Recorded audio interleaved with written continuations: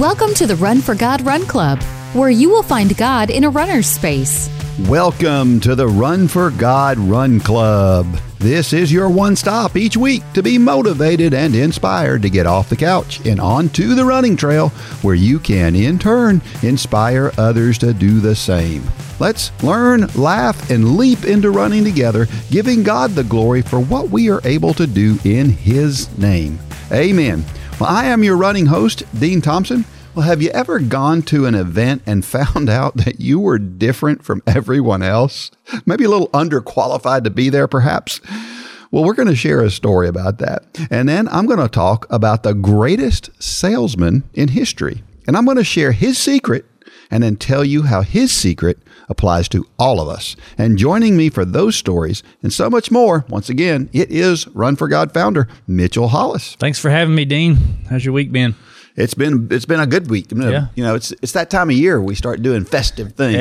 We're just nonstop. We had a Christmas party, the Run for God Christmas party last night. Yep. And it was fun. It was. Yep. And as of this recording, both of my boys are far, far away from home. Both of them are in South Africa, along with 8 other people on a mission trip. So Holly and I are trying to learn how to do empty nesting over the next 10 days or so. So we'll see how that goes. A little uncomfortable, or? Well, you know, we've never really been away from both of our boys for this long. We've been away from one of them at a time for, a week or so. But yeah, we'll see how it goes. Well, it's a pretty cool thing that they're getting to do. So we're glad they're over there and getting to experience this. Hey, man, that's going to be awesome. Yep, for sure. Well, we had a Facebook post from last week that was a lot of fun. It came from Mike Powers. Again, if you're a Run Club person, you know who Mike Powers is. And he had taken a picture of a treadmill screen, and he said this: "I wanted to run this morning, but wasn't excited about running in 30 degrees temps this morning. So I ran at the beach. I really wish I was running at the beach. I had a really great 4+ mile run. Starting out, my legs were tight and not feeling it. However, my run only got better the longer I ran. I probably could have run another mile or two easily. Running on the treadmill is not my favorite, but I enjoyed the beach scenes while I ran. I'm finishing a bunch of errands. So far, a productive day, and there is still a lot of day left." You know, I saw this post and I was very confused when I saw it, because it wasn't completely obvious that it was a picture of his treadmill screen. Yeah. It looked like almost it was a picture of the beach, and I was so confused when I first saw it. It took me a minute to get it, but yeah. But it's great. Well, first thing about this run isn't it great to have those runs where you don't feel good and then you wind up feeling better than you thought, or things loosen up? I love those. It happens that way, it seems like, more than not. The older you get, the more often it happens. Yeah, for sure. Well, it's one of those things where technology, we beat up on technology a lot. We talk about social media and how destructive it can be and all of those things. But, technology is pretty cool too. Yeah. And this is one of those occasions where, listen, I at 30 degrees, I don't think I'd be running indoors on a treadmill. Sure. But, if you want to and you enjoy it, that's fantastic. Lane just signed up for, Lane's a triathlete, and he just signed up for this. Have you ever heard of Zwift? I have. And so the other day, he has a smart trainer. So he puts his bike on this trainer, and then he logs into Zwift, and he did a crit race. Cool. So a bike race. Yeah. And so he's racing other people around the country, or even around the world, I guess. And it's so smart that when he's racing and he gets in behind someone, he feels the draft. Like the bike eases up, because if you're drafting at certain speeds, it can be up to 25-30% easier. Yeah. And he can feel that. Huh. And so when he steps on it and it pulls him out of the draft, and he feels like if he starts to pass him, it's just amazing, the technology. And he can actually see who he's racing. And that's the cool thing, is there's some of the pro bikers out there, the big names, that every once in a while they'll get on Zwift, and you can get on and ride with them. Wow. And it's that's pretty cool. So yeah, the technology's come a long way in the sports area, especially the endurance sports. So yeah, it's pretty cool. Yeah, I remember. I mean, treadmills. Of course, it hadn't been that long ago when treadmills were. You didn't even have televisions on treadmills, you know. And I remember a friend of mine telling me one time his girlfriend, fiance at the time, lived in Alaska. And the reason she went there for a couple of years, she was a teacher and she was going to make a big paycheck for a couple of years and help some folks out over there and then come back. So she was in this really remote portion of Alaska on the Aleutian Islands. I mean, she was literally almost in Russia. And he told me, he said, go on there and check it out. You'll see why I can't run out there. And I checked it out. And sure enough, the place is just absolutely barren. It's like -0. It's under zero all the time. The wind's blowing 30 or 40 miles an hour all the time. You can't run outside. Wow. And so he had to run on a treadmill. I guess you get used to it if you had to. Yeah. But man, I'm glad I don't have to. Yeah. I'm glad we live where we live, right? Yeah, for sure. Man, oh man. It's pretty cool. Pretty cool. I know we need to unplug sometimes. And we do. You know, it's really important. But technology has made endurance sports better in a lot of ways. I remember when CD players came out, you know, the portable CD players. And when they first came out, you were this guy. I was that guy. I'm running with this CD player, my headphones, and I didn't use it very often, but every once in a while I wanted to go out and I would listen to music. And the problem with CD players when they first came out was they would skip if you ran with them. Yeah. And then they started doing this oversampling thing, and that made it where they didn't skip and all. But I was right there, on those things. It was fun. But again, if you struggle with boredom, you know, first use that time to connect with God. But there are also other cool ways to adapt, and that's what Mike was doing here. Our trivia question from last week. There are events that take place in parks and other venues where they are timed, but there is no entry fee, no awards, and they're held weekly. What are these events called? Have you ever heard of this? I have now that I see it, but I thought it was no frills run. Yeah. You know, that's kind of the general definition of what you're talking about. Yeah, that's kind of the definition. Yeah. But these are called park run. Yeah. And it was an official event that started in London, England. They're 5K events that, you know, they're relatively easy to set up, usually in some sort of park. They're timed. You know, now that you say that, I don't mean to cut you off, but I do know where I've heard of them now. Val and Tom. Oh, They've done park runs. Okay. Yeah. Which makes sense. Over in Northern Ireland. Yeah. So, yeah, that's where I've heard of it. Well, that's cool. And these they're free, they're weekly, and they're time. So it's pretty cool. You know, obviously there's no awards or anything like that, but this is the official event. And the way that it works is apparently you get this like barcode. You sign up one time and you get this barcode, and then that barcode allows you to be timed in all of these events. And all you do is show up at the starting line. You don't have to register or do anything like that. You just show up at the starting line, start with everybody else, and then finish, and it records your time. That's pretty cool. It is a pretty cool thing. It started in 2004 with something called the Bushy Park Time Trial. And of course, from there, it expanded to other communities in England. And they were called the UK Time Trials there for a while. And then the name was officially changed to Park Run in 2008. And now there are over 1,500 park runs across the world. As a matter of fact, there's 65 locations in the United States. And I didn't realize there were any in the United States, but there are. The closest to us is Atlanta and Knoxville. They're about equal distance, one north, one south. And a great idea. I remember back when my oldest son was running cross country, and the coach for that cross country team was trying to develop kids through the summer. And so he had these unofficial events. They were on Tuesday nights, I think, and everybody would just show up. We'd have this race, again, no frills. And it was a lot of fun to do that. So this got started with a guy named Paul Sinton Hewitt. And the way that he started this was he was depressed because he had been injured. And he wanted to hang around with his running friends. And he was trying to figure out, well, how can I still be part of the community even though I can't run? And so he created these park runs. Just one of those little things. Apparently the guy he had a serious depression issue. He's like, I need to be involved.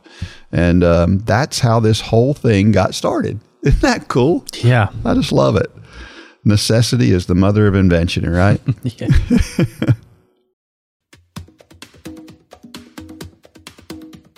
Upward Sports equips churches to run self-sustaining sports ministries in their communities. Whether you're a sports fanatic or on staff at a church, Upward Sports will give you all the tools you need to run a first-class sports ministry that allows you to reach families in your community. Upward Sports offers basketball, soccer, flag football, cheerleading, volleyball, baseball, and softball through league and camp offerings. At Upward Sports, we want to help your church make a difference and give you increased opportunities to share the gospel. Learn more today at upward.org. That's upward.org.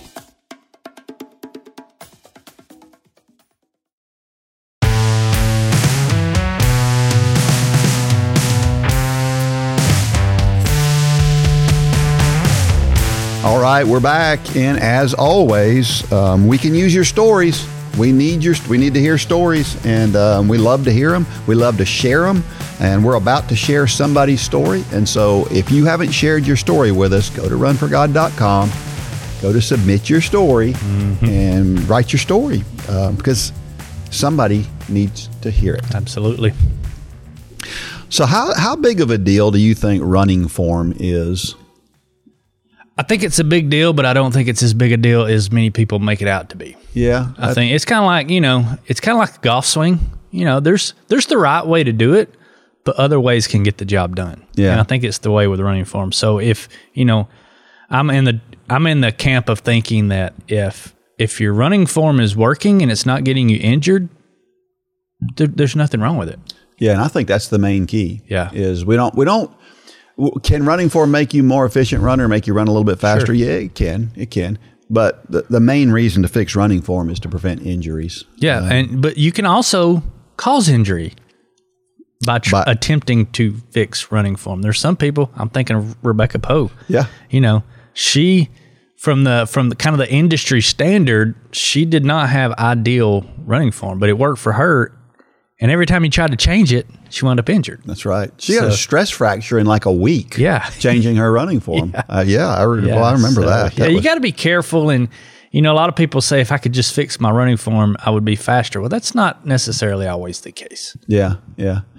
Running form's a little tricky, too, to fix because, I'll talk to people. A lot of people are really focused on their arms when they run, right? They're worried about how their arms, and a lot of people, they'll run and their arms are crossing their body. Sure. And they think, I need to quit doing that with my arms. The problem with that is it's not your arms crossing your body that's causing other problems. It's the other problems that are causing your arms to cross your body, right? Yeah. So if you're one of those people who, I call it a lingering leg, where when on your pushback, your leg stays back too far before you pull your knee back forward. If you're that person, well, the reason why your arms are going across your center line is because you're overcompensating for that. Sometimes it's the symptom, not the problem. Right. And so sometimes that's the problem with form is you try to fix one thing and you may make yourself more injury prone. Right. So that's why you've got to be really, really careful with doing that.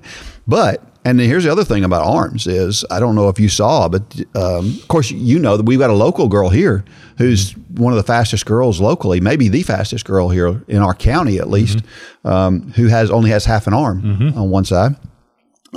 Great girl.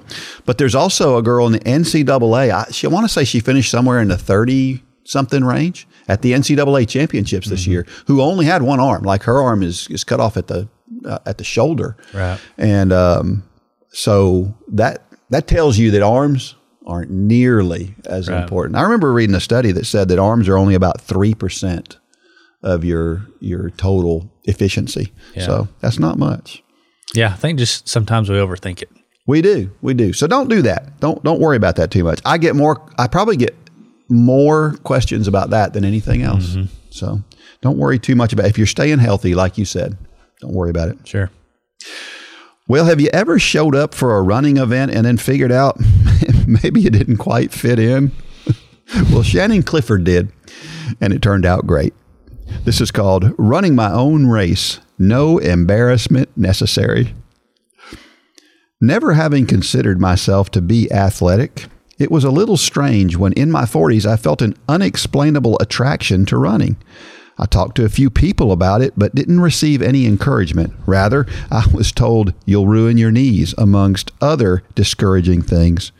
Nevertheless, I gave in to what I now know was God's prompting, gathering my courage, and took the plunge. I had received an invitation to join a fundraising team, and after talking to one of their recruiters, I decided that since I would be fundraising for a cause, it didn't really matter if I was actually any good at running. Also, I would have coaches to help me learn how to participate in this sport. My first event was a half marathon, and I was hooked. I had always compared myself to other people when it came to physical things, so I struggled with calling myself a runner or an athlete. But God was using running to teach me that He created me to be me, not someone else. I have heard a quote that says, "Comparison kills contentment." And wow, isn't that the truth?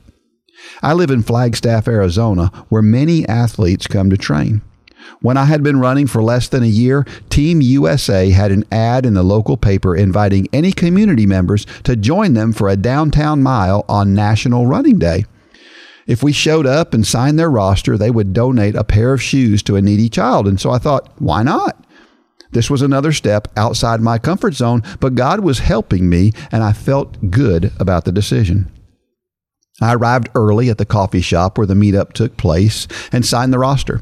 Some people there from Team USA introduced themselves and were very welcoming. When the rest of the team started arriving, there was no doubt who they were. They were very athletic-looking people with those long, lean muscles that people I consider to be real runners have, kind of like Dean. As it turns out, I was the only community member not a part of the team who had shown up to run with them. As soon as we started out, I knew I was running too fast. Before long, I had to walk, but kept going. Then those pushing babies in strollers started passing me. Soon I was running all by myself. When I first started my running journey, I had a fear that the real runners would pass me like a herd of gazelles, and that is exactly what happened that day. But guess what? God used my experiences of the previous months to get me past feeling embarrassed, and I was able to laugh while this was happening. There is such freedom in running your own race. When I arrived back at the coffee shop, the wife of one of the runners was there waiting for the runners who had already taken off on a longer group run down our urban trail. She asked me if I knew who Team USA were, to which I answered no. She explained they were Olympic hopefuls training in Flagstaff for the summer, and that is how I came to run with potential Olympians. Oh my goodness. Just like Team USA welcomed me, Jesus meets us where we are and allows us to run alongside Him, helping us to grow and achieve things we never thought we were capable of without any embarrassment. He is the best coach ever. Man, I love that story. It is good. I've got one similar to it, but it didn't turn out the same way. I'll explain later. But yeah, I mean, Shannon gets it. This is, it's, how many times do we hear this? How many times do we hear that people, they don't want to enter this sport because it's full of a bunch of real runners, and I'm putting that in air quotes. That's I don't know if I'd say that's the evil one, but it's doubt, pretty close to that. It's doubt creeping in. This is not a sport just for the elites. Look at the elites and be inspired. Don't look at the elites and be intimidated. For sure. Yeah, most of the time, the people around you, regardless of who they are, I know a lot of people, they'll look at these people and they think, well, they're looking down on me. But man, oh man, most of the time, opposite. Yes, those people are not looking down on you.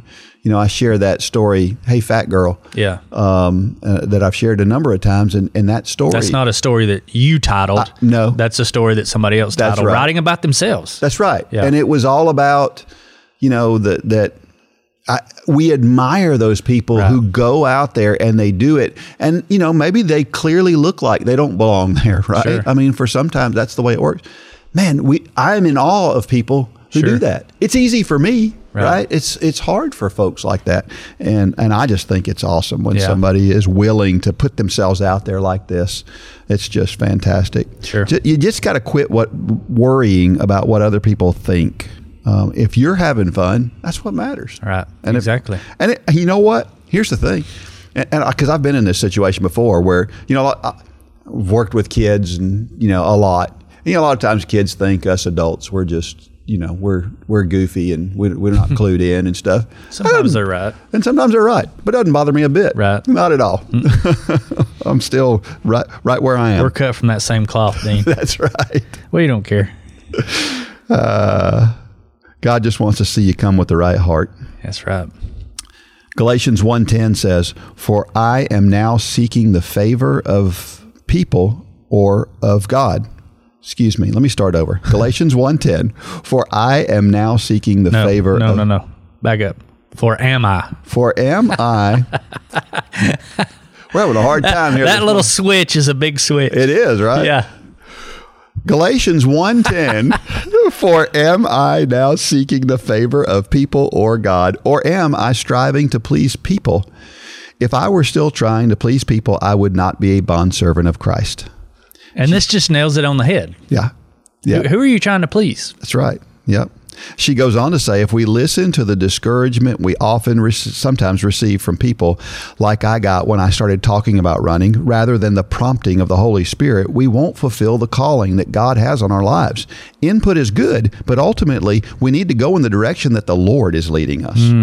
Man. How many things out there would not be out there had the person that invented them, started them, produced them, listened to the naysayers? Man, really? That's a good point. Almost everything. Yes. Yeah. And especially the things of God, because the things of God are usually much bigger than we are. And there'll be those around us that say, you can't do that. And they're right. Yeah. But you're not the one doing this. It's God doing it through you. And that's what we got to hold on to. Yep. And yes, God will call you to run. God does call people to do that. Yep. And if you, just like Shannon, if you feel like God's prompting your heart, then go for it. Don't worry about what other people think. Don't worry about how other people look like. Don't worry about what other people are going to say or do. Do it. And this is particularly hard today, right? Sure. I think about young kids when, TikTok is a big thing with the younger generation. And what'll happen is I don't know how these things catch on, but there'll be something that catches on, right? Sure. It's a particular dance or a particular, I don't know what, there'll be this little thing that's a 30-second thing and everybody has to do it. They've got to jump on board and be part, because if they don't, they're not cool enough, right? Or, I don't know what the word would be today, but that I see that all the time. Of course, working with a lot of younger athletes, sure. I remember, I remember kids that they won't even ask for directions or anything because they're afraid of what people are going to think about them. And we got to be bold and be willing to be out there and put ourselves out there, because that's okay. You got to be willing to fail. That's true. Yep. And of course, as adults, we've done it too. Remember the ice bucket challenge? Yeah. I got caught up in that one. Yeah. Hebrews 12:1-2. Therefore, since we also have such a great cloud of witnesses surrounding us, let us rid ourselves of every obstacle and the sin which so easily entangles us, and let us run with endurance the race that is set before us, looking only at Jesus, the originator and perfecter of the faith, who for the joy set before him endured the cross, despising the shame, and has sat down at the right hand of the throne of God. She goes on to say, if I had let my self-consciousness dictate whether or not I started running, I would still be sitting on the couch. We must rid ourselves of every obstacle and run with endurance, looking only to our life coach, Jesus, for direction. I love that picture of Jesus with the stopwatch and the whistle and the clipboard. I can see that in my head right now. That's a good word picture there. It is. Yeah, when we don't take direction from our coach, Jesus, we're weighed down. Yeah. That's what this scripture is saying, because we're not following the direction for our lives. And so I thought about this analogy. What does it mean to entangle us, right? And I thought about I I don't like gas powered implements because I have a hard time with small engines. So I buy battery powered stuff, but before battery powered stuff, I've got a blower that it has a cord attached to it, and that's what I use a lot of the time in my yard. Now I have a cordless one too, but I've got a corded one, and I use it regularly, and it's got 150 feet of extension cord attached to it. Well, a lot of times if I just take that, I keep it coiled up on the wall. If I take it down and I just throw it down and I just yank on that thing, it's going to get all tangled up, right? I have to take the time to untangle that extension cord to make sure that I can use it the way I need to use it. And it only takes a few minutes, right, to just get it untangled, and then I can use it however I want to. It's kind of like our spiritual lives, right? Mm-hmm. We need to take that time. We can't just rip the cord off the wall, throw it on the ground, and then start doing what we have to do. We need to be prepared. We need once you get that cord prepared, once you go to God, once you get Him involved, He'll make sure that the job is smooth, right? I don't know if that's a good example or not. It's a very good example. Yeah, I've never heard. I didn't realize you were the guy with the cord. Yeah, though on your blower. Right. Yeah, you and small engines. I mean, yeah, y'all don't get along well. No, I don't like them. I don't like them at all. About like you and sound systems over here. Yeah, well. I digress. Philippians 1:6, for I am confident of this very thing, that he who began a good work among you will complete it by the day of Christ Jesus. She says, we may start out doing something in a small way, as in running, but as we persevere, we work our way to completion. Completion of a 5K, 10K, half marathon, marathon, ultra marathon, and beyond. In the same way, we grow spiritually as we persevere through the difficult things in life, ultimately coming to completion on the day we meet Jesus face to face. Won't it be great when He's waiting for us at the finish line and we receive the medal He places around our neck, proclaiming we are a finisher? Wow. Not only a finisher, a victor. That's right. That's the cool thing. Yeah. Yeah, that's hard for us non-participation trophy people to get a hold of, isn't it? Right. You know, we are really all winners in that case, right? And as long as, you know, we talk about growing, right? And as long as I've run all these years, I've run so many miles, and I still learn new stuff all the time. And in our spiritual life, there's always more. Mm-hmm. There's always more to learn. There's always more depth, you know. But we have to be deliberate about it. It's like when we run a marathon, we need to be deliberate about how we prepare for that marathon. We need to be deliberate about how we prepare our spiritual lives as well, right? Yeah. It's really... It's kind of like an onion. You know, I've heard this analogy before. You peel off that first layer, and there's another layer. Yeah. And you pull off that next layer, and it gets more intense the deeper you go. And that's kind of like it is with our walk with Christ. There's, you're never, it's kind of like when God convicted me that running had become an idol in my life, what did I do? I had 12 t-shirts made, and I said, me and God, we're good. Yeah. And then He peeled back another layer. There was another layer of that onion, and it was teach a class. Mm-hmm. And I fought it, and I taught that first class, and I said, we're good. And those layers just keep, you never get to the core. The core is when we meet Jesus face to face. Yeah. You've never got it licked. You're never complete. And that's where we get in trouble, is when we think we're done. Yeah. That's complacency. Yep. And that's where the devil creeps in. I've used the example of the alligator that I have sitting on my dash before. You got to stay in the rapids. Yeah. You get to the calm water, and that's where the gators are. And that's our nature.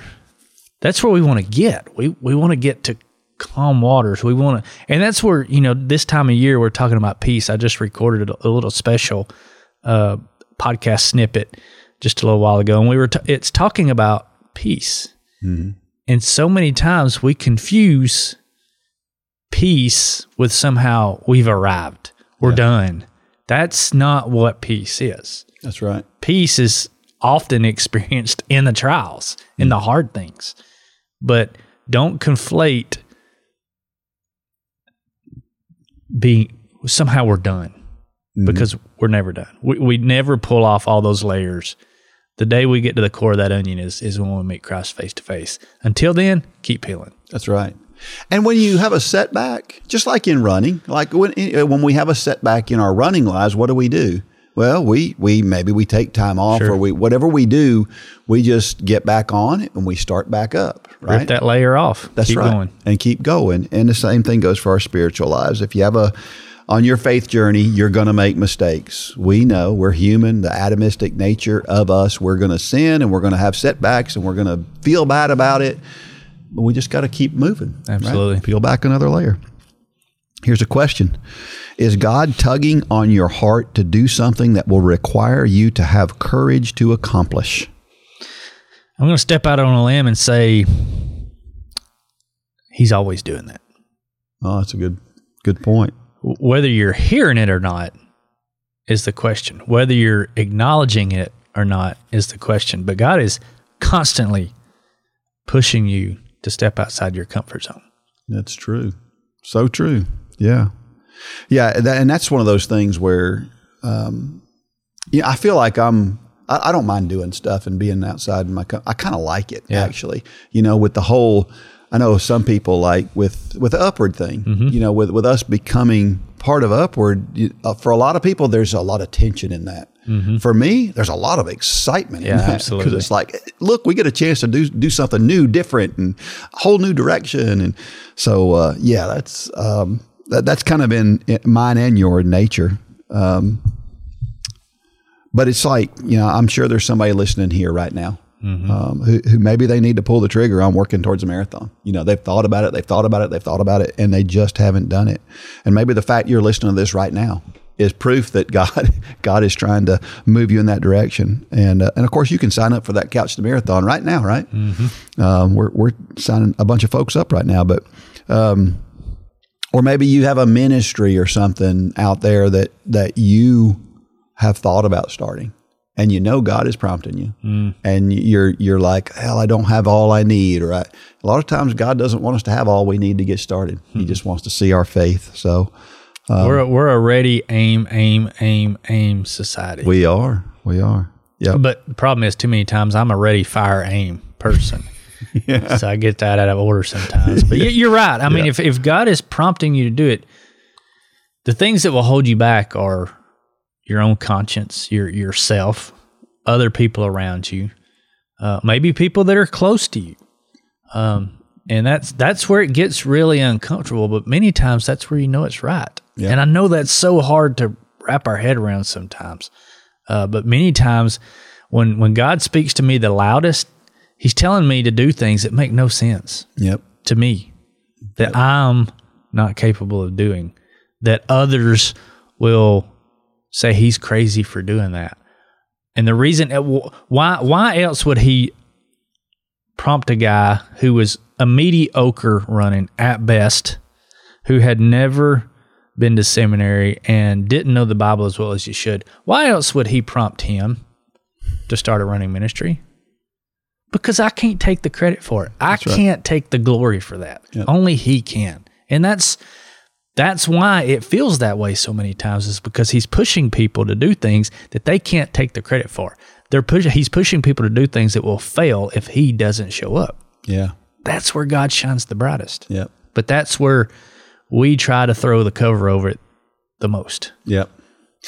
In this case right here, Shannon, she goes out to this thing, right? And it's clearly it's outside her comfort zone, but I think probably what motivated her was probably this whole idea of, the shoes, them donating a pair of shoes. And so she wanted to do something good. And so she went out and she met with these folks, and she doesn't talk about this in the story, but I will almost guarantee that Shannon shared some things with some people that were God inspired, and that she had an impact on somebody, whether she knows it or not, or whether they knew it or not. She probably had an impact on those. So a lot of times we take those chances, and then look what she got out of it too. She got to meet probably maybe some potential Olympians, right? She got to meet some pretty cool people in doing it. So she got the fact that she was shining her light, as we always say, and then she got to meet some folks.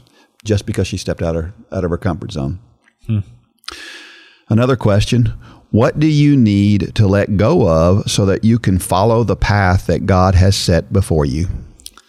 So a few years back, I was talking to our youth group at church, and I did an illustration of Hebrews 12:1. And I think you've actually done this too. I have. I went and I bought one of those sleds that runners, like, I think it's more for like sprinters or football players, but it's like a sled that they put a harness on, and they have a sled, and you can stack weights like from the gym on it, and you can run, and it helps you with power and all.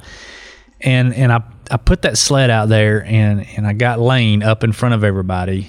You know, Lane is a good runner, so everybody knew where I was going with this. So I put that harness on him, and I said, okay, you know, Lane is going to run from here to the back of the sanctuary as fast as he can. And we kind of played it up dramatically, and Lane was kind of like stretching and getting ready, and I said, hold on. And I had like 6 45-pound plates sitting off to the side. And I went over and I picked the first one up. And I forget what they all said, but the first one I picked up was like greediness. Yeah. And I held it up where everybody could see greediness written across the plate. And I went and I stacked it on that sled. And then I picked the next one up and I held it up where everybody could see it, and it said pornography across the plate. And I went and set, and I had all these envy, and I had all these different sins that ensnare us. And I put them down, and before you know it, it was like, I don't know, what's 45 times, I think it was 7. So, I mean, 300 and 400 pounds of stuff on there. And I said, all right, Lane, it's time to take off. And Lane couldn't hardly budge it. Yep. And that was just a picture of what Hebrews 12:1 is. It's get rid of all that stuff. Yeah. And you can run the race that is set before you. But what we try to do, what we often do is we saddle ourselves with all this stuff that's just slowing us down to a walk. Yeah. But the bad part is so many times we can't see it. Yeah. We store up sin like it's some kind of collection or something that we keep in the closet. And what Hebrews 12:1 is telling us is, and what the question that Shannon is asking here is, what do you need to get rid of? Mm-hmm. Take inventory of what that is, because it's not just going to go away. Yeah. You have to consciously get rid of it. You have to name it. You have to identify it. You have to confess it, and you have to repent. Yeah. Then it comes off that sled. But until you do those things, you're just weighing yourself down. Yeah. Well, and sometimes I thought I went a little bit different direction on this one too. Is sometimes our thoughts kind of get us, and this happened to me. So I don't know if I hope I didn't talk about this last week, but I was actually in this very building. They had a beauty pageant, and it was so packed. I mean, it was people were at the windows looking in the windows because it was so crowded. Anyway, my granddaughter was in it, and my first thought was, I'm watching. They've got babies, and they've got these babies, and they're showing them, and it's like, my first thought was, this is so bad. We're so focused on what we look like, and that is, it was breaking my heart, and I thought, I don't know that I like that, right? And God just whacked me upside the head and said, look a little closer. What do you see? And as I looked closer, I realized these are girls who are focused on their femininity. And frankly, right now, femininity is under attack. Sure. And it was God saying, don't be so myopic about the way you look at things. Look at things through my eyes and see what I see. These girls are having a great time doing something that they love to do, and it is proving a biblical point as much as it doesn't look like they are. Right. Now, you can take it to a wrong extreme, as we can everything. But man, I love it when God does that. And so a lot of times these things that weigh us down are those things where we just think wrongly. It's things you make up in your head. Yes. Yeah. And God he'll straighten you out if you'll ask him to. Yeah, absolutely he will. And he'll do it a lot of times when you don't ask him to. Yeah. Yeah. Last question. Where are your eyes focused? Yourself in other words, self-consciousness, others, a people pleaser, or Jesus, the originator and perfecter of your faith? That's the $1 million question, right? Absolutely. Why are we doing anything? The scripture says, if we're doing it for anybody but God, then it's all in vain. And in the grand scheme of things, it really doesn't mean anything unless we're following his lead. Well, pull it back to, if you're listening to this podcast when it comes out, it's December the 18th. Where's your focus on this Christmas season? Yeah. It's the same thing. Society is trying so hard to pull our eyes. I'm sitting here looking across the street at a manger scene that you guys have here in Cohutta. Mm-hmm.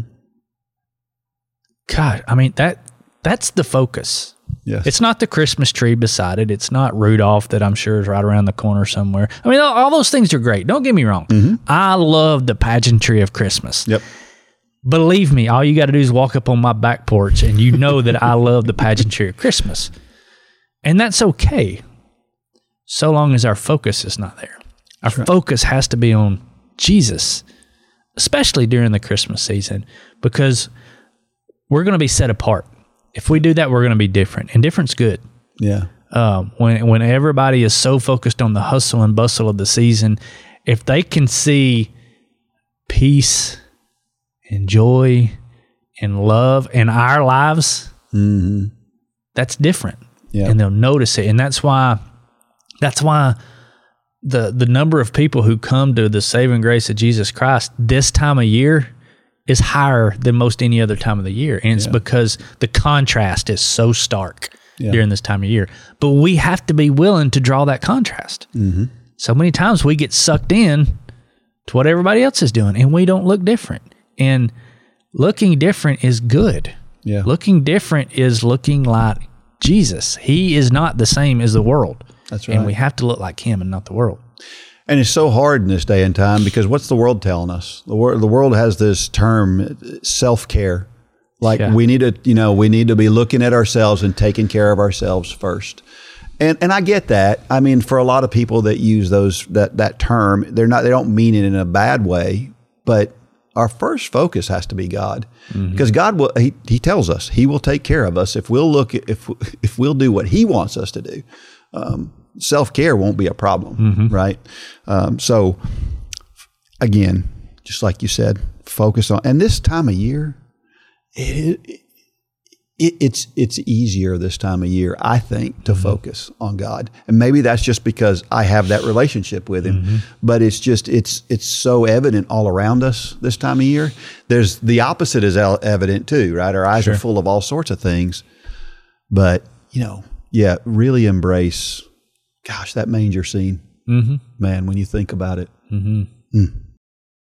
Do you struggle with motivation to exercise? Are you looking for something that will challenge you and inspire and motivate you? The Run for God Run Club is just what you need to get off the couch and on your way to a fitter, healthier you. Stop trying to get into better shape and do it with the help and inspiration of thousands of others who are going through the same challenges you face. Whether you are participating in the Couch to Marathon Challenge or any of our other challenges, or you're just looking for a daily pick-me-up to get active, join the Run for God Run Club today. You can join for as little as 27 cents a day. So what are you waiting for? Get started today at runforgod.com.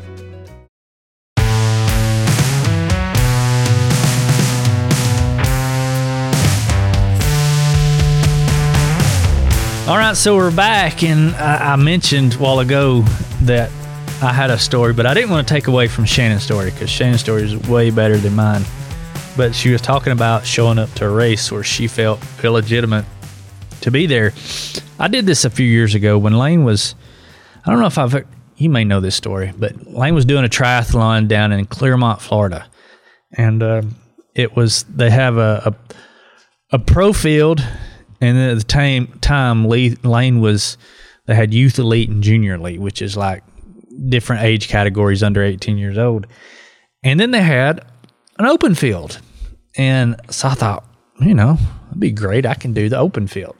Because they had the pro field and then they have the youth. So the really fast young guys 18 and under and the really fast older guys who are professional. I thought, open field's for me. So I took my bike and we got down there and I got signed up and it was the day after, or no, it was the day before his race. And so I got up early that morning. We went down there. What I failed to recognize was that the open field was the collegiate field. Oh. So I walk in and I'm in transition. All I see are Florida State kits and Georgia Bulldog kits, and because all these colleges have club teams, club teams for triathlon. And I was the old dad walking into transit. I had so many people looking at me, but I was so proud because I wasn't even close to first, but I definitely wasn't close to last. So I held my. But yeah, talk about feeling ill-equipped. Yeah. Try being a middle-aged dad walking into transition knowing you're about to hit the water with a bunch of college guys. I bet. It was, so that's awesome. So I never signed up for that race after that. I don't understand it. Well, somebody posted a link this week to an article about a woman in Raleigh, North Carolina, who has a 40-year running streak. Her name was Barbara Lotta. It's the second longest streak for women in the country. I guess the second longest of all time. The longest is 43 years, according to the International Streak Runners Association, which is an unofficial list. We don't know that there's not somebody else out there, but most people who are streak runners are on it, I would say. So she started way back in December of 1983 and has run every day since. Isn't that amazing? That is. And she just thought it would be a good idea to go for a run one day. And so she went and she had two sons. She wanted to be a good example for her sons. She wanted her sons to run with her. And so she thought it would be good to be active. And here she is. Wow. 40 years later, still doing that thing. She's 82 years old now. Wow. And the lady with the longest streak, her name is Lois Bastian. She is 87 years old. And there are only 6 women who have a streak over 25 years. I thought that was interesting because on the men's side, there's 80 that have a streak of at least 25 years. Wow. So that tells you the difference between men and women, doesn't it? Men are crazy and stupid, ignorant sometimes. I've talked about my former coach. He's about to hit 50 years, like in the next week or two. Yeah.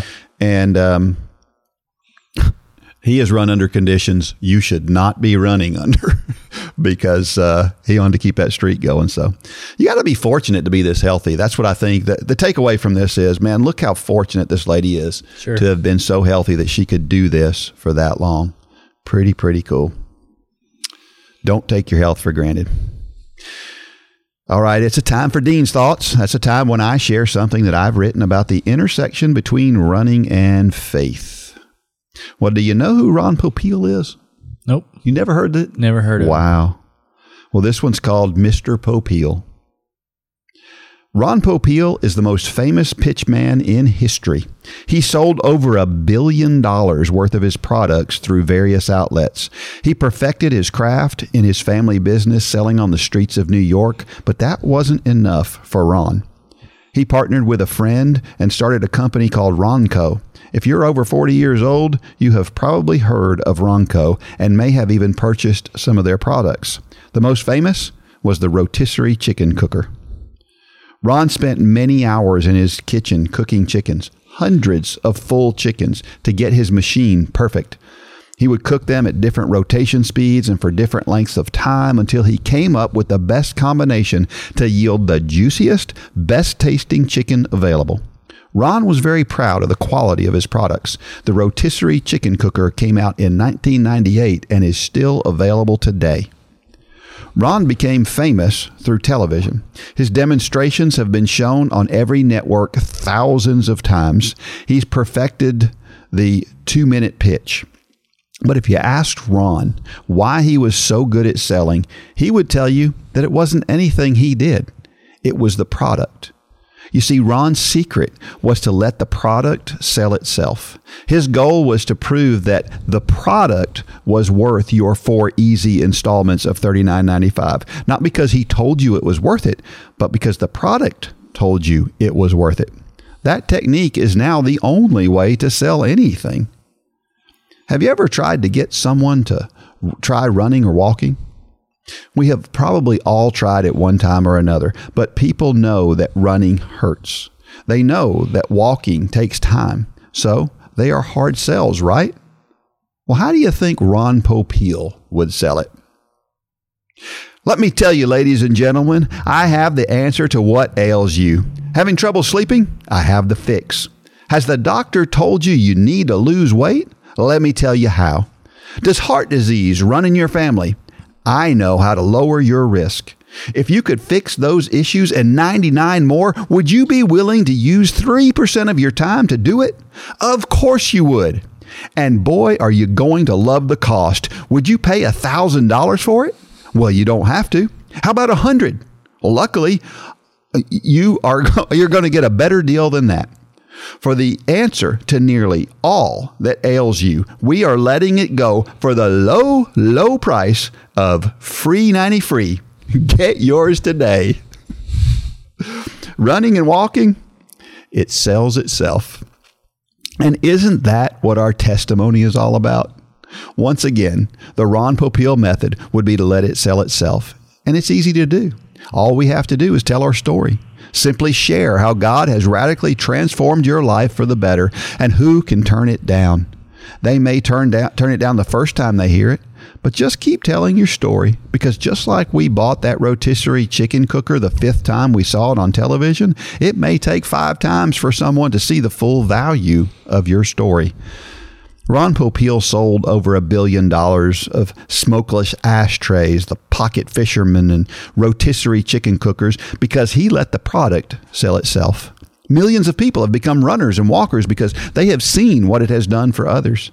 And millions more have come to a saving knowledge of Jesus Christ because they felt the sincerity, authenticity, and passion in the testimonies he created.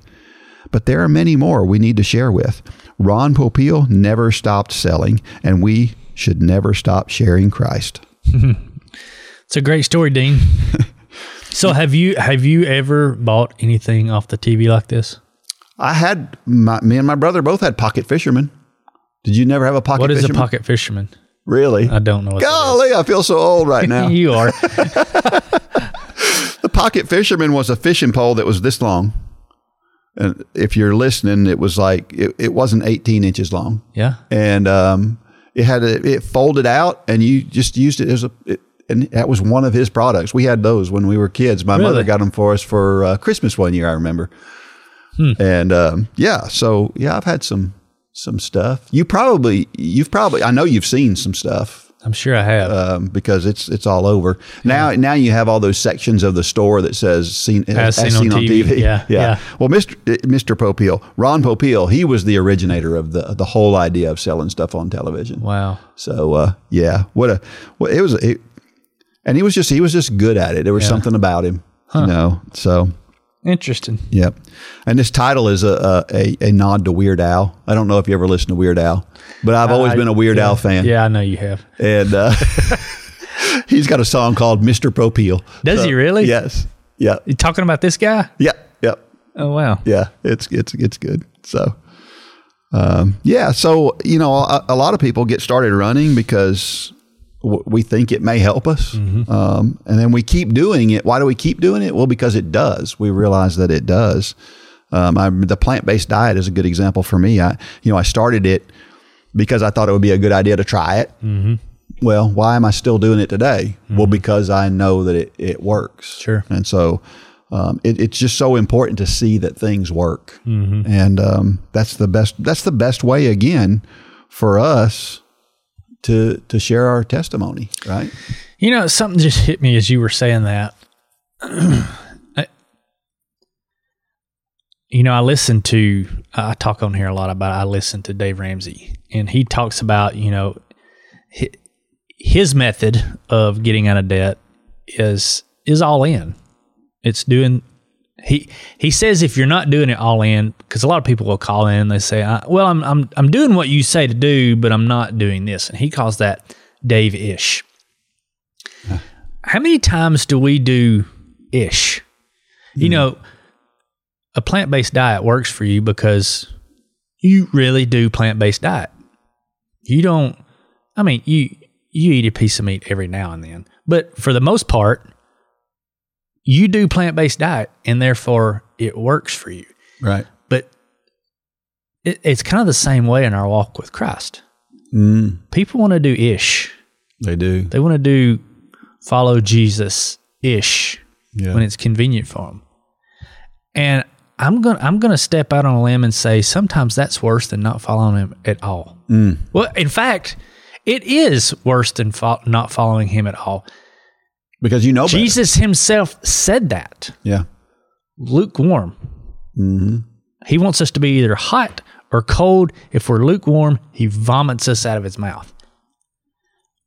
I don't know why that came into my head, but I think so many people aren't experiencing Christ. They say, well, I'm not getting anything out of it. It's because you're ish. You're not going all in, and ish is worse than not following at all. I don't know why that came to my mind. I said it. Hopefully I didn't step on any toes, or hopefully I did step on some toes. Well, because that's where a lot of people that are close to me, that's where they're at, is they go to church. They have the Jesus sign over their doorway going into their home, but they live like the devil 6 days a week. And that's a recipe for misery. It is. Plain and simple. It is. And you know what it does is it pushes other people away. How many times do we hear people say the reason hypocrites. The reason I don't go to church is because it's full of hypocrites. It is. You know, it's like, well, one more won't hurt, but that's so true. And we're not sitting up here on some because sure. I'm the chief of hypocrites. Yeah. I'm not pointing fingers. I've got 4 pointing back at me as I'm saying this stuff. Absolutely. Because it's very convicting to say it. So many times, the peace thing that I recorded right before this podcast, I said on there, why did I record this? Well, because I need to hear myself say it. Yep. Because I need to hold myself accountable. But yeah, I don't know. This was a great story, Dean. It's a really good point. And I want to say that, you know, a lot of times we think we have to have all the perfect answers for everything. You know, we need to know everything about apologetics to explain to somebody why you need to be a Christian. And we need what we need lives lived for Christ. Right. And when we are completely sold out in that case, man, what a difference that would make. We'll never have all the answers. No. I mean, as a family, we're reading through Revelations, right? I got done last night and I was like, I have no idea what that means. I mean, and you just have to accept that sometimes, that we're not going to know the answers, and that's okay. But so many people that stops them, that slows them down, and they don't, there again, the fear creeps in. I don't want to not have the answers. Well, I don't have the answers. And if I don't have the answer, I'll tell you I don't have the answer. And I'll go look for it. And I still may not find it because there may not be a good answer on this side of glory. But we have to accept it on faith. Yeah. And you know, in the long run, I was thinking about this, that, you know, the quote from Eric Liddell in Chariots of Fire, where he says, I believe God made me for a purpose, but he also made me fast. And when I run, I feel his pleasure. That's how I feel when I run. It's like I was made to do that. And like I feel guilty if I don't run, because I feel like that's why God made me, right? Now, that's not everybody. I'm not saying that everybody listening to this ought to feel that way. But my point is that feeling is so important to why I run. Well, I have to have that same feeling in my spiritual walk as well. I need to understand that God made me for that purpose. Yeah. God made me to worship him. Yeah. And when I can get that connection, it's no different than the way I feel about running, right? It's that same feeling of I have to have more.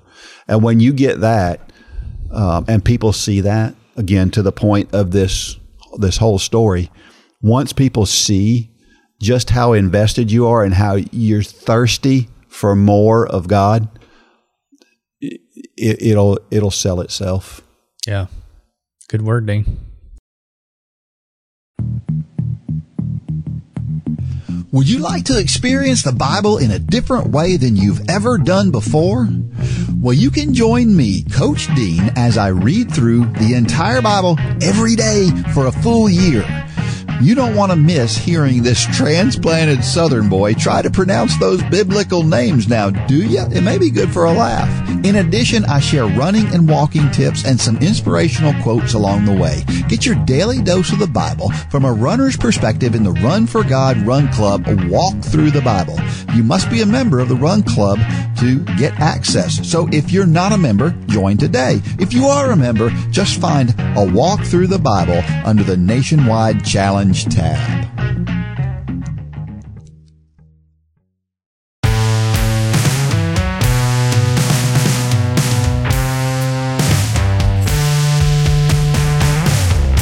Every week I share a reason why running and or walking is so awesome, and this week it is this.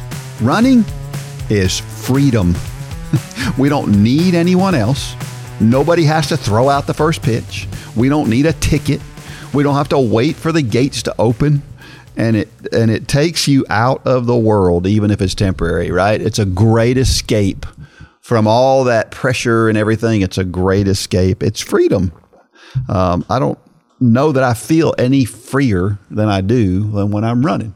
And so there's a good reason for running and or walking too. Walking will get you out away from everything and get you free. All right, so I saw this video of Caitlin Toohey this week, which I thought was cool. She's solving a Rubik's Cube. And so she had another guy there, and they were racing, and she won. And of course she did. Yeah, but she solved the Rubik's Cube in 52 seconds. I was really impressed. Wow. I think it was her personal record, too. Really? She did it, yeah. But of course, Lane would crush her. Lane would probably finish faster than that. But there's a world record that we keep talking about trying to get him to break, and it's the world record of running a 400, the fastest 400, while solving a Rubik's Cube, and we're pretty sure he could break it. I think he could. We need to get. Are we ever going to do that? We need to, don't we? We do. Golly, yeah. Because the record, it's not that fast. For me, it's crazy fast, but for Lane, it's not a big deal. It's like a minute, isn't it? Or just under a minute? No, it's way more than a minute. Is it? Yeah, right? I don't remember. We need to dig that back up. Yeah. Let's make that happen. We need to make that. Well, we got to get him back in shape. Yeah. Where he can run that fast back. first. He's getting there. It won't be long. Yeah. It won't be long. But yeah, we need to figure out how to do that for sure. Anyway, talking about Caitlin, she's going to be turning pro after 3.5 years of college. She signed with Adidas, which I love.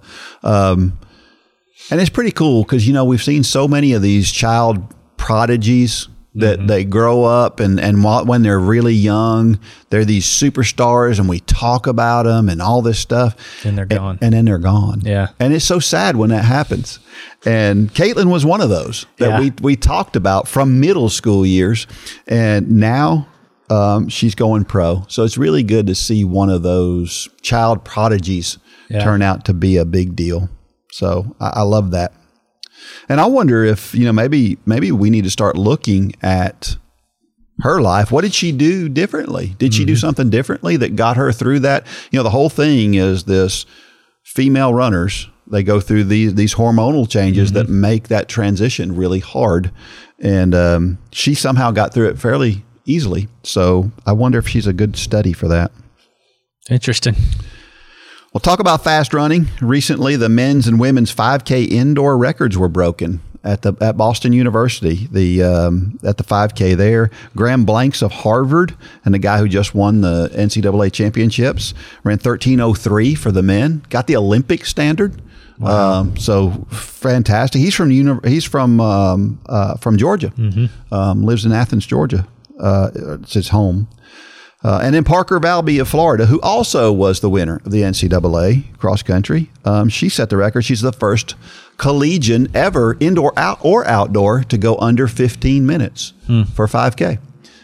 So really, really impressive. And then there was this discussion. I don't know how you feel about this. There was this discussion because in the men's race, apparently all of the people who were being lapped, they moved out to lane 2 so that he could take lane 1. So you'd be faster instead of having to run around somebody. But in the women's race, nobody moved out of lane 1. And so Valby had to go around these other runners.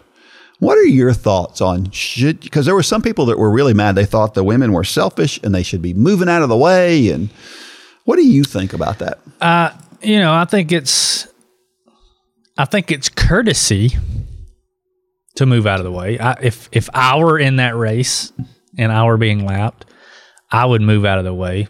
Well, what if you were running a PR at the time? So I'm getting to that. Okay. Do I think it should be mandated? I think is kind of your question. I don't know. Maybe. I know in triathlon, in these races that Lane does, there's a lap out rule. If they do 4 laps, and if the lead biker catches the last biker, they have to physically get off the course. They have to get off their bike and carry it back to the starting line. And that is sometimes a safety thing, because you don't want the number 1 biker interacting with those, because that can just get, because they have packs and there's a lot of things can happen. Yeah. I don't know. This is where it gets kind of sticky. It's at that level. This is not. It's. You shouldn't have the charity mindset, I guess is what I'm trying to say. Yeah. Maybe it should be because, you've got people out there who, for Parker Valby, she became the first female, to ever run under 15. That's going to be a feather in her cap and could potentially boost her career. Mm-hmm. And to have somebody who's just getting in her way out of spite, that would be a shame. That would be bad. And that shouldn't happen. It shouldn't happen. It didn't happen here, but it could. Yeah. Could. Yeah. And I don't think anybody did anything on purpose. No, I'm not saying they did, but they could. Yeah. If you let that rule stand. Yeah. I think we can't judge people for it personally. I think if you were courteous and moved out of the way, I don't think you did a grand gesture. I think it's nice for you to do that. Right. But if you didn't move out of the way, I don't think that if you're so focused on your race that you didn't get out of the way because you didn't know she was coming, then I just don't see anything wrong with that at all. I don't. No, I don't. But I think maybe the burden falls to NCAA or whoever the governing body is. As organizations, you have to eliminate situations like this before they happen. Because it's why I don't know. I'm so conflicted on this. Why is it fair to tell that athlete you have to run longer than 5K because you're slower? Why would that be fair? Right. That's where I because here's the truth. When Parker Valby comes around that person that's in lane 1, she just gets out of lane 1 just long enough to get around that person. Well, if you're getting out of lane 1 in order for her to pass, you've got to do it way before she comes up on you. You're going to be out of lane 1 for a lot longer. Yeah, and I'm not talking about those instances. I'm talking about where you're opening the door for people to do things out of spite. Yeah. Jealousy, whatever. Yeah. That would be bad. Yeah, it would be a shame. Yep. Well, I thought it was an interesting thought. So we see it sometimes and sometimes we don't. Well, how about a trivia question for this week? This one's a very simple one. What is the most popular racing distance for runners? You probably know the answer to that one. I bet you would guess right. I have to think it's staring us in the face. Yeah. Okay. If you know the answer to that one, dean@runforgod.com is the email address. Send your response there. The first person with the correct answer will win $20 off in the Run for God store. Free money. Free money. And we'll leave you with this motivational thought of the week. It comes from Thich Nhat Hanh. I'm not sure if I'm saying that right or not. So he's some kind of Vietnam peace activist guy, but I liked what he said. He said, sometimes your joy is the source of your smile, but sometimes your smile can be the source of your joy. That is so true. Isn't that great? We talk about this all the time. Yeah. True. Yeah. Sometimes you can almost force yourself to feel better just by smiling. Sometimes smiling is contagious and you might be the one to catch it. That's right. That's right. I like that. Yeah. I know it always brings us, if I run by somebody, we're running opposite directions on the sidewalk or something and somebody's smiling, it's just a little bit of a lift. Not much, but just a little bit. So smile out there. All right. Another episode down. Next Monday will be Christmas Day. That's right. So and we're going to have a special guest on the podcast. Special guest. She was staring in the window at me a while ago. But yeah, of course I won't be back on here because I'm going to step out of this chair for our guest. But to everyone out there, Merry Christmas.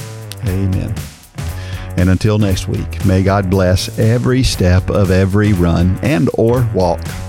Go out there and shine your light. Good job, Dean.